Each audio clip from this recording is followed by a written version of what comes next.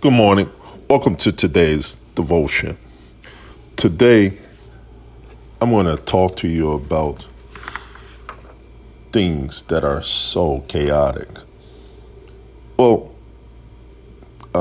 before I get started, I want to tell you guys, I appreciate you guys hanging out and listening, but this week I had the opportunity to visit my son and my daughter that's in the Army, and one was graduating from boot camp. And what's interesting is my daughter's boot camp team was Team Chaotic. Team Chaos. Team Chaos. So the Lord began to give me this word, and I'm going to take you through just to recall.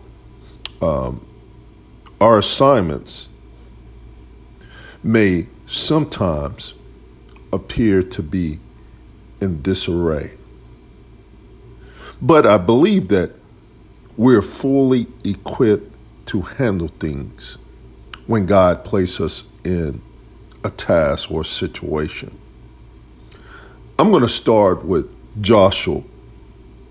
Joshua was given a task to get the people of Israel to the promised land and distribute their inheritance to them.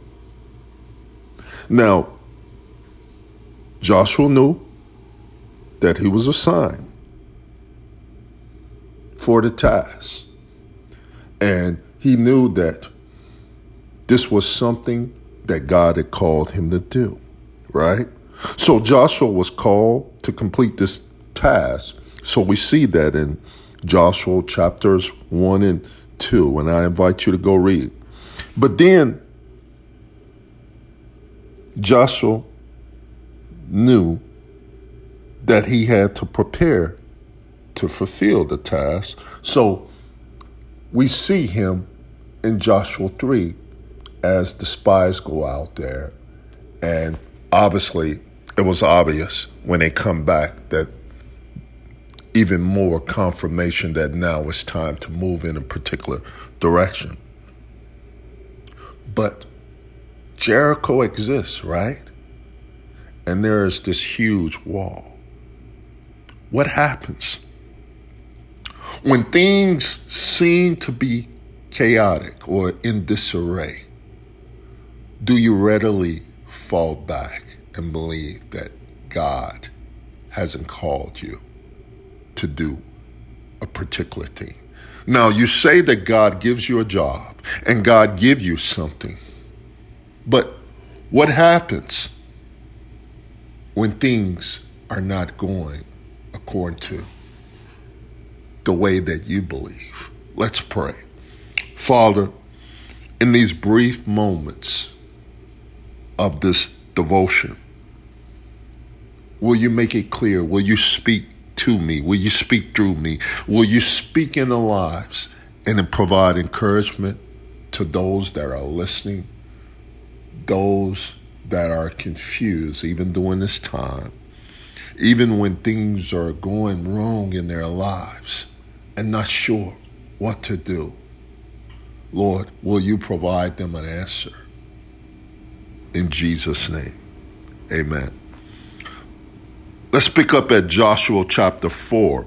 At Joshua chapter 4, we see that God performed a miracle sign and in all of their lives, because when God calls you to do a task, yes, even though you don't know how it's get done, God provides miracles, and that's what he does. He supernaturally does something that open up doors that we wouldn't ordinarily open up, calls us not to pay for something, calls people his favor to follow us because we're his children, and he's just doing it because he's the Lord. But then the most important thing, here's where we're going to start today, is Joshua chapter 5, because before the task began,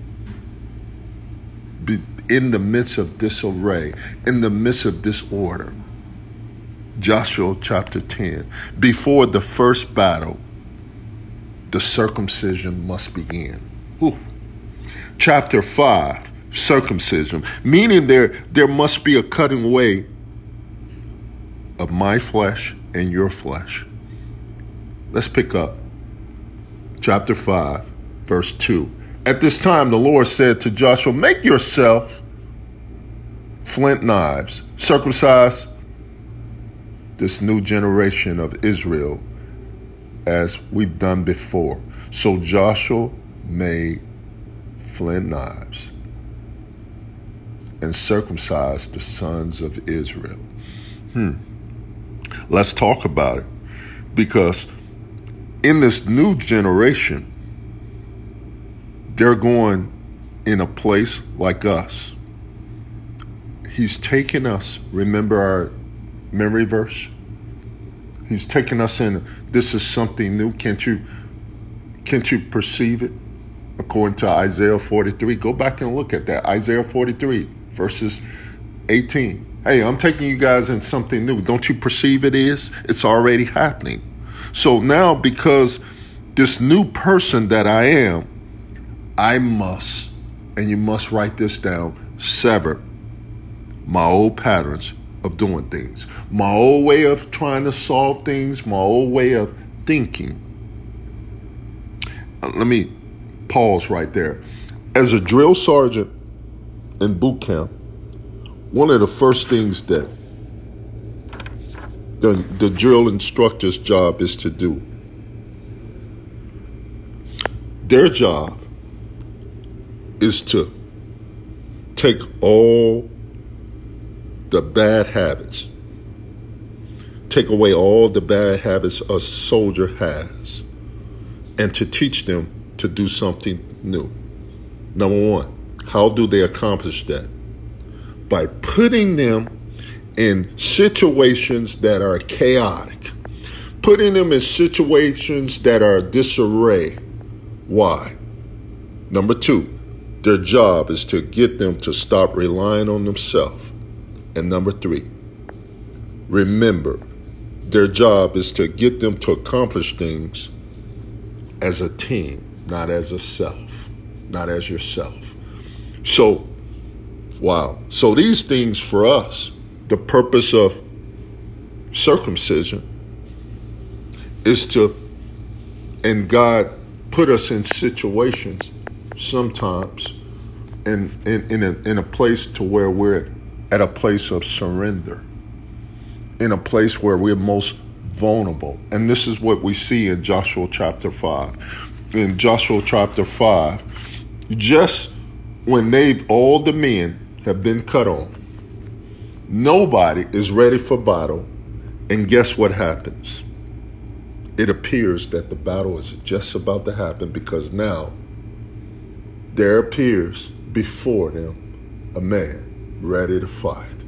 But what Jesus began to do is he began to show up, because when we can show up in our place of vulnerability, that's when Christ said, okay, now you're ready, because you've put down your guard and you've let go of everything. And that's the drill sergeant's job. Okay, now that you're at a place, okay, I give up. Yes, sir. Yes, sir. He's going to keep making you do push-ups. He's going to keep making you exercise until you guys get it. And that's the place in which now he said, okay, now they got it. Now we can move on to the next phase. So I'm going to give you, let's put a scripture on this. 2 Corinthians chapter 5, verse 16. It says, so from now on, we regard no one from the human point of view. Though you, according to the worldly standards and value, though we have known Christ from a human point of view, now we no longer know him this way. We no longer look from a human perspective.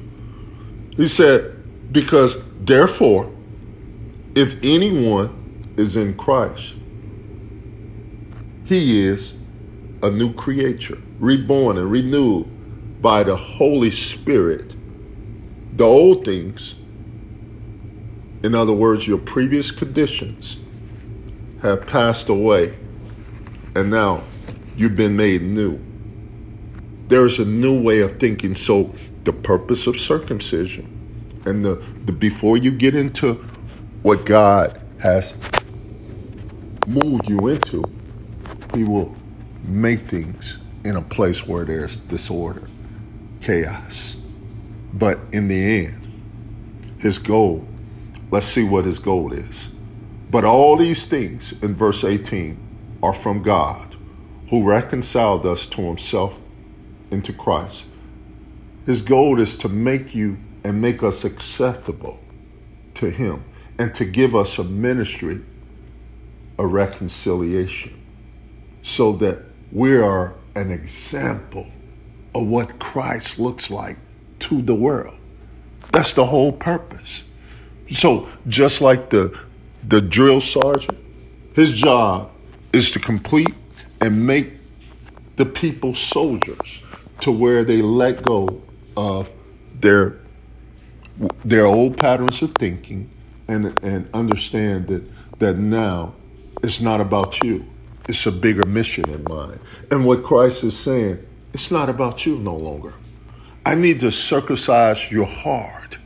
And Joshua, he had to circumcise them. I need you to cut away your flesh, because if I give you this new thing and you're not prepared, you're going to be doing the same thing. So it's like you're going to take old furniture into a new house.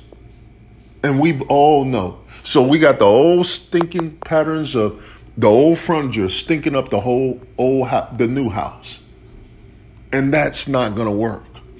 And then he says, that is, in verse 19, that is that God was in Christ reconciling the world to himself, not counting people's sins against them, but counseling them out. Remember, that's the task that God is doing into the new believer's life.